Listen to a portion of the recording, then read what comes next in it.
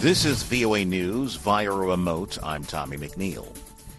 North Korean leader Kim Jong-un is stressing that his country will never abandon the nuclear weapons and missile it needs to counter hostilities from the United States.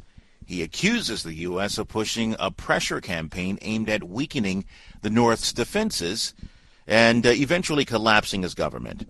State media said Friday that North Korea's rubber-stamp parliament also passed a law that requires North Korea's military to automatically execute nuclear strikes against enemy forces if its leadership comes under attack. Kim also addressed domestic issues in his speech, saying that North Korea would begin its long-delayed rollout of COVID-19 vaccines in November. He did not give specifics. Queen Elizabeth II, Britain's longest reigning monarch, has died at the age of 96. She spent 7 decades on the throne since February 6, 1952. As the UK rebuilt from war, lost an empire, transformed its economy, and both entered and left the European Union. Meanwhile, Prince Charles has been preparing to be king his entire life. Now, his moment has in fact arrived. Following the death of his mother, Queen Elizabeth II, Charles is now the oldest person to take the British throne. No date has been set for the coronation of King Charles III, but Charles does face the enormous challenge of building the same sort of affection that characterized the relationship between his mother and the British public. Will Charles be loved by his subjects like his mother was? It is a question that has overshadowed his entire life. Again, Prince Charles now preparing to ascend the throne after his mother, Queen Elizabeth II, has died. More at voanews.com. This is VOA News. Shelling has resumed in the area of Ukraine's huge nuclear power plant. Russian and Ukrainian officials blamed each other. The attacks on Wednesday come a day after the UN Atomic Watchdog Agency pressed for the warring sides to carve out a safe zone at the plant to prevent a catastrophe. A Ukrainian regional governor said Russians fired on a city on the opposite bank of a river from the plant. Russian authorities said that the city where the power plant is located is in a blackout because Ukrainian shelling damaged a power substation. In the east and south, Ukrainian officials reported progress in their counteroffensive. The head of Ukraine's atomic energy operator accused Russia on Thursday of trying to steal Europe's largest nuclear plant by cutting it off from the Ukrainian electricity grid and leaving it on the brink of radiation disaster. The Zaporizhzhia nuclear power plant has been without an outside source of electricity since Monday and receives power for its own safety systems from the only one of its 6 reactors that remains operational. U.S. officials are considering broadening recommendations for who gets vaccinated against monkeypox. That could possibly include many men with HIV or those recently diagnosed with other sexually transmitted diseases. Driving the discussion is a study released Thursday. It showed that a higher than expected share of monkeypox infections are in people with other sexually transmitted infections. One official at the U.S. Centers for Disease Control and Prevention says the report represents a call to action. Currently, the CDC recommends that the vaccine to people who are a close contact of someone who has monkeypox or who believe they were exposed to the virus. The U.S. Justice Department is preparing to appeal a judge's decision to name an independent arbiter to review records seized by the FBI from former U.S. President Donald Trump's Florida home. The department has also asked U.S. District Judge Eileen Cannon to put on hold her directive prohibiting it from using the seized records in its criminal investigation while it contests her ruling to a federal appeals court. Cannon's Monday order has the likely impact of slowing the pace of the investigation into the presence of classified documents in Mar-a-Lago. Law enforcement officials said in a filing Thursday that they would suffer irreparable harm if Cannon's directive remained in place. Recapping our top story, North Korean leader Kim Jong-un is now stressing his country will never abandon the nuclear weapons and missiles it needs to counter hostilities from the United States. Via remote, I'm Tommy McNeil, VOA News.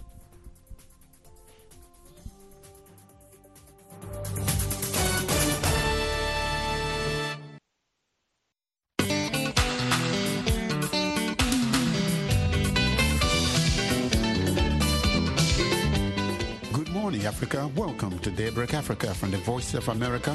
I'm James Butt in Washington. Today is Friday, September 9th, and here are some of the stories we are covering. The world remembers the late Queen Elizabeth II of Great Britain, who passed away on Thursday at age 96. The history is still alive because Kenyans feel that it is in this country that she started her reign as queen. We will have an obituary of the late Queen. President-elect William Ruto's alliance controls both houses of parliament in Kenya. COVID-19 threatens a resurgence of the deadly meningitis in Africa. Who is threatening the life of Uganda's Speaker of Parliament? I raised that issue in good faith, and I want Ugandans to know anything that happens to me, I have got assassination threat. And British police arrest a suspected Liberian war criminal. We'll speak with a Liberian war crimes monitor. Those stories plus Samson O'Malley sports are coming up on Daybreak Africa.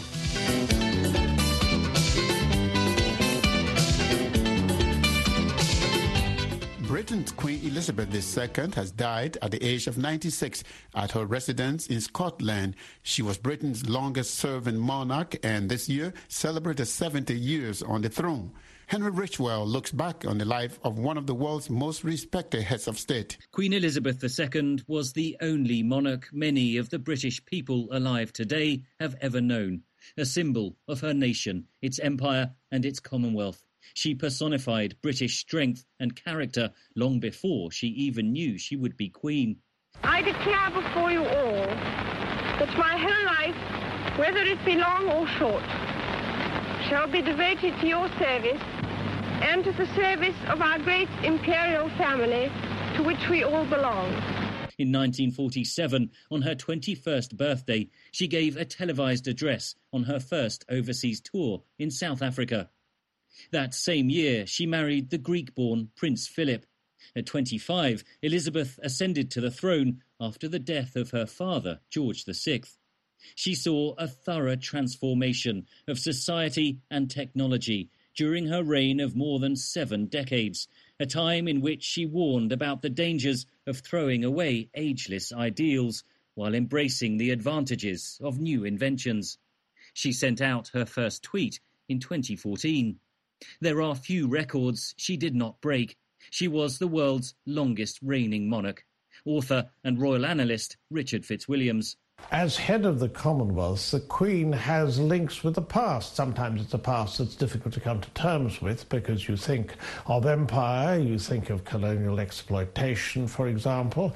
But so far as the Queen is concerned, you think of her dedication to the organisation. She represented Britain in friendships with those who held in common the British values of freedom, equality and democracy. And with dignity, she faced those who did not. The Queen was not immune to criticism in her own country. Some targeted her as a symbol of an institution out of place in a postmodern, neoliberal and democratic world, and a burden on the British taxpayer. The death of the popular Princess Diana was an opportunity for her critics, who accused her of being coldly slow to react. When she did address the nation, it was heartfelt. What I say to you now, as your queen and as a grandmother, I say from my heart. First, I want to pay tribute to Diana myself. She was an exceptional and gifted human being. The marriage of her grandson, Prince William, to Kate Middleton brought youthful glamour to the ancient institution. When Prince Harry married American actor Meghan Markle, Elizabeth was at the head of a family that appeared to move with the times, popular, diverse and global. But there were painful times ahead. Her second son, Prince Andrew, was investigated for links to a convicted child sex offender. Harry and Meghan fell out with the royal family amid accusations of racism. The passing of Elizabeth's husband, Prince Philip, in 2021 left an enduring image, a queen mourning alone as the coronavirus pandemic swept across her nation. In September, she appointed the 15th Prime Minister of her reign, her last major public engagement. Queen Elizabeth remains a giant in the history of one of the planet's great nations, a bridge between Britain's colonial past and its future as a global player in a world vastly different from the one she was born in. Visiting Germany in 2015, she spoke of the vast changes she had witnessed. In our lives, Mr. President, we have seen the worst, but also the best of our continent. We have witnessed how quickly things can change for the better. But we know that we must work hard to maintain the benefits of the post-war world. Britain's royal tradition, of which Elizabeth was a steward, is now in the hands of her heirs as Charles prepares to ascend to the throne. The Britain they inherit is a drastically different one in terms of demographics, culture and economics. In a globalised, pluralistic world, their job of projecting an image of greatness is no less complicated. Henry Ridgwell for VOA News, London. The world is remembering Queen Elizabeth II of Great Britain, who passed away yesterday, Thursday, at age 96. Gabriel Mutuma is a Kenyan policy and governance analyst.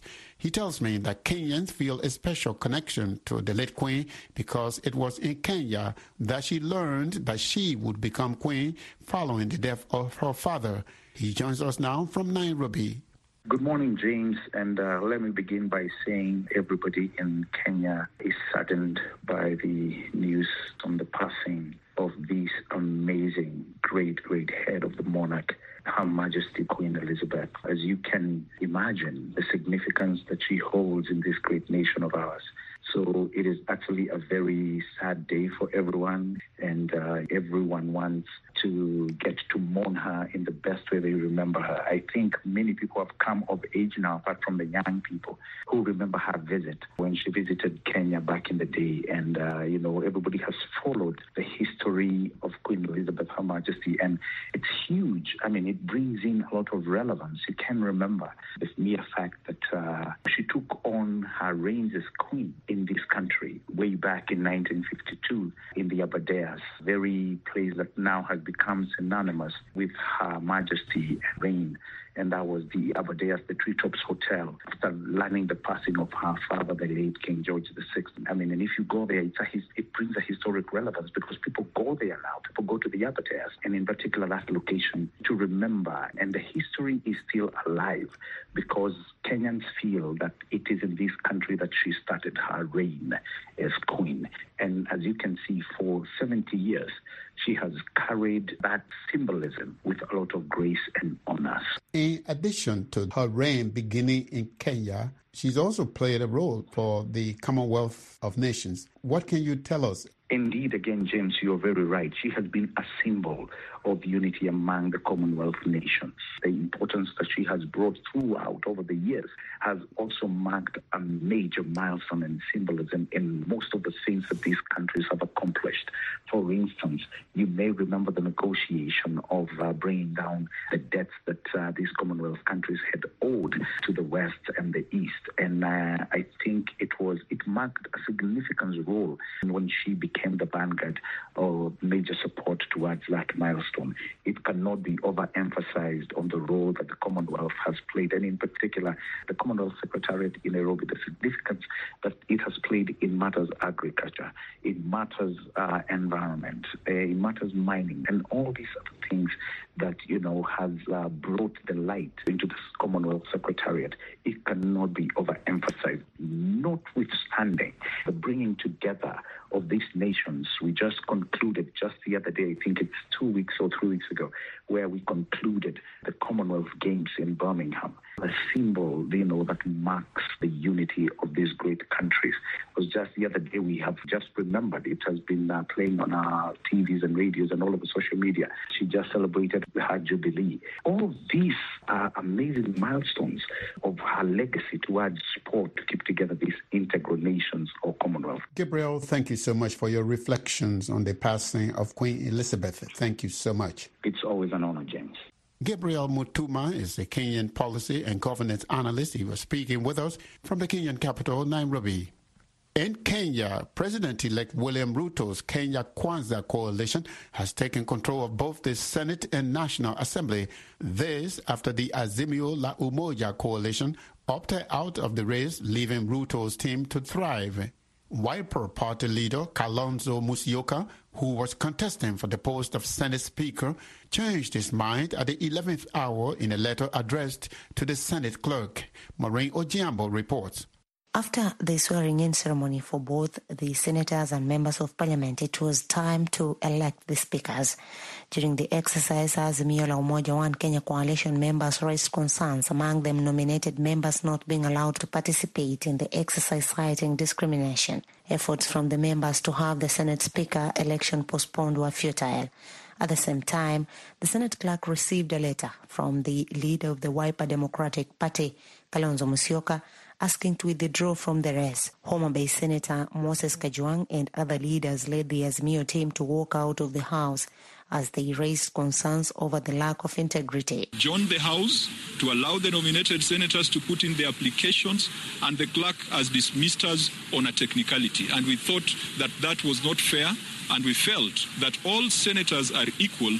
There is no way that the position of Deputy Speaker can then be reserved through trickery for only the elected senators at the exclusion of nominated senators. Number two, we have also raised issues around the integrity of some of the candidates who presented themselves. Musyoka, who was contesting against the former Kilifi Governor Emerson Kingi, did not give clear reasons for opting out. Speaking after the swearing-in, Kingi said he will lead the team without discrimination. Honourable Senators, I'm profoundly humbled and overwhelmed by the great honour and privilege you have bestowed upon me by electing me as your Speaker of the 4th Senate and the 13th Parliament of the Republic of Kenya. At the same time, former Bungoma Senator Moses Wetangula sailed through to clinch the National Assembly Speaker seat. This as the former Speaker Kenneth Marende withdrew from the race after Wetangula beat him in the first round of voting. However, none of them met the threshold, forcing them to go for the second round, where Wetangula was declared the winner after Marende informed the clerk that he had conceded defeat. I, Moses Francis Masika Wetangula, having been elected as Speaker of the National Assembly, do swear in the name of the Almighty God that I will bear true faith and allegiance to the people and the Republic of Kenya, that I will faithfully and conscientiously discharge my duties as Speaker of the National Assembly. It was a battle that has ended in favor of President-elect William Ruto, as now he has control of all the houses. It's a wrap-up for the election period in Kenya, as Ruto is expected to be sworn in on Tuesday 13th as the 5th president of Kenya. Reporting for VOA's Daybreak Africa, I am Maureen Ojiambo in Nairobi, Kenya.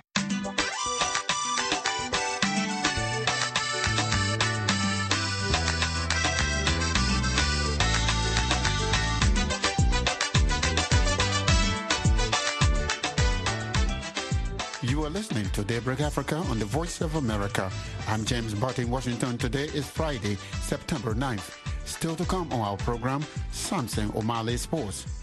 Uganda's Speaker of Parliament says her life is in danger following assassination threats.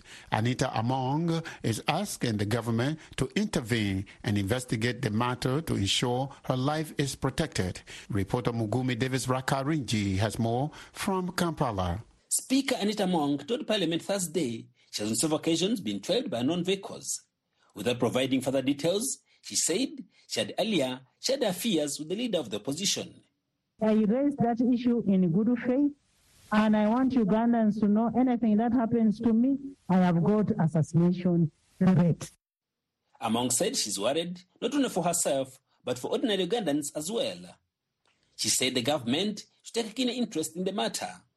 Honorable Prime Minister, what is happening? And start with even mine, because it's not a hearsay. It is not a hearsay. Follow it up with the Minister of Internal Affairs. In March, Among was elected as Speaker of Parliament at the death of then Speaker Jacob Olanya. She's a member of the ruling National Resistance Movement, ONRM. Uganda's Prime Minister Robin Anabanja promised the government will look into the matter. She said the Speaker's life is safe.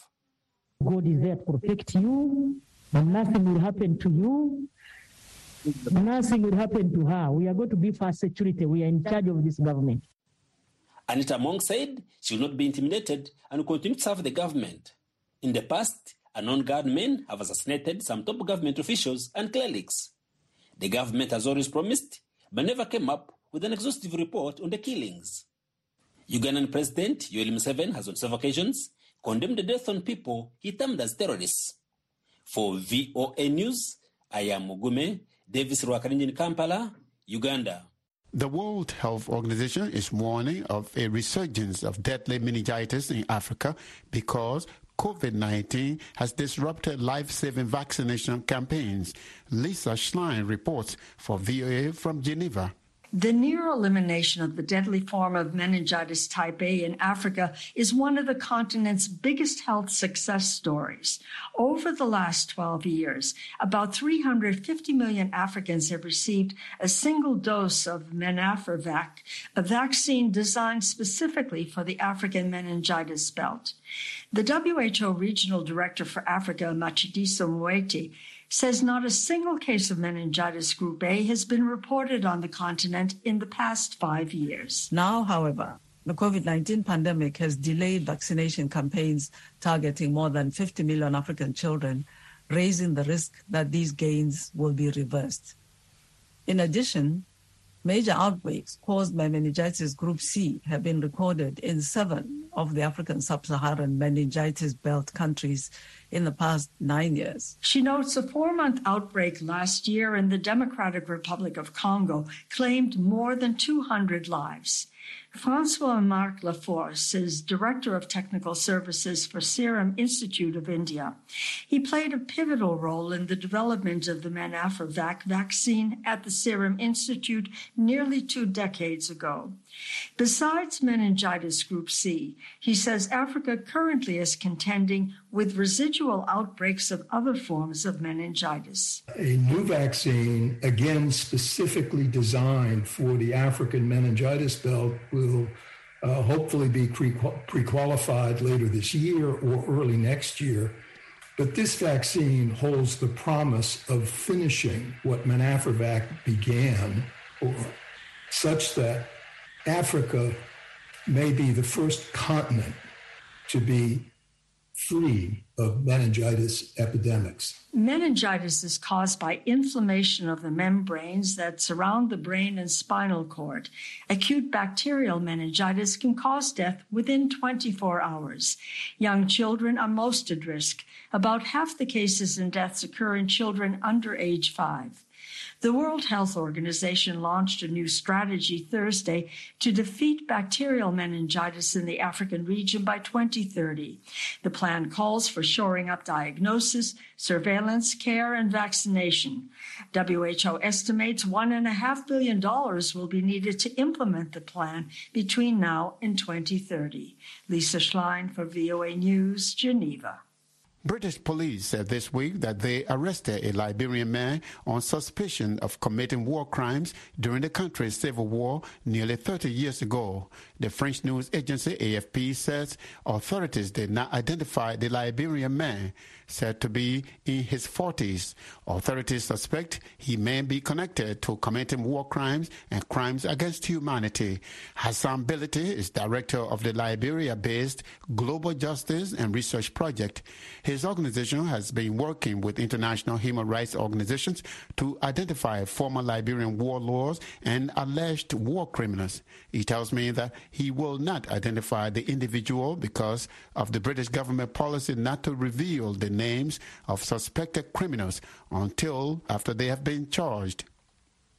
We have been working in other cases with the British authorities. We've been working with jurisdictional authorities in other countries, especially Western Europe, North America. However, we do not know, and the Brits have not told us anything, so we can't speculate. But I want you to remember, under the British law, a suspect will not be named until he is charged.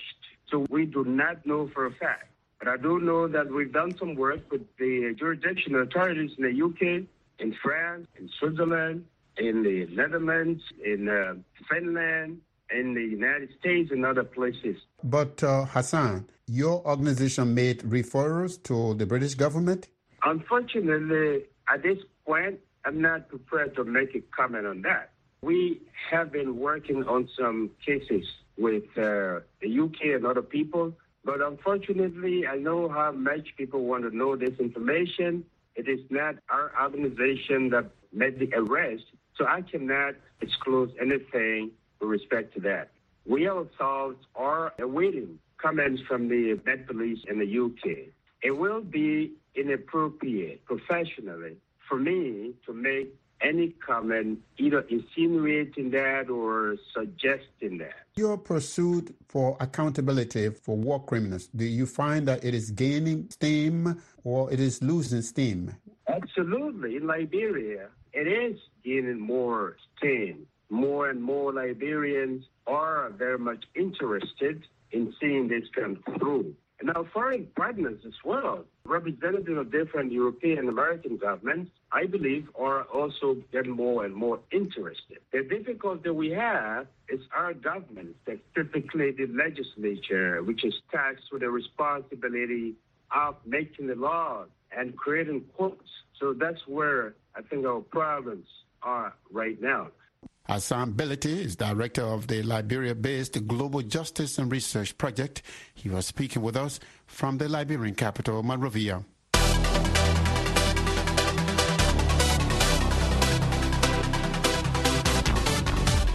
It's time now for Daybreak Africa Sports. And here is Samson Omale in Abuja, Nigeria.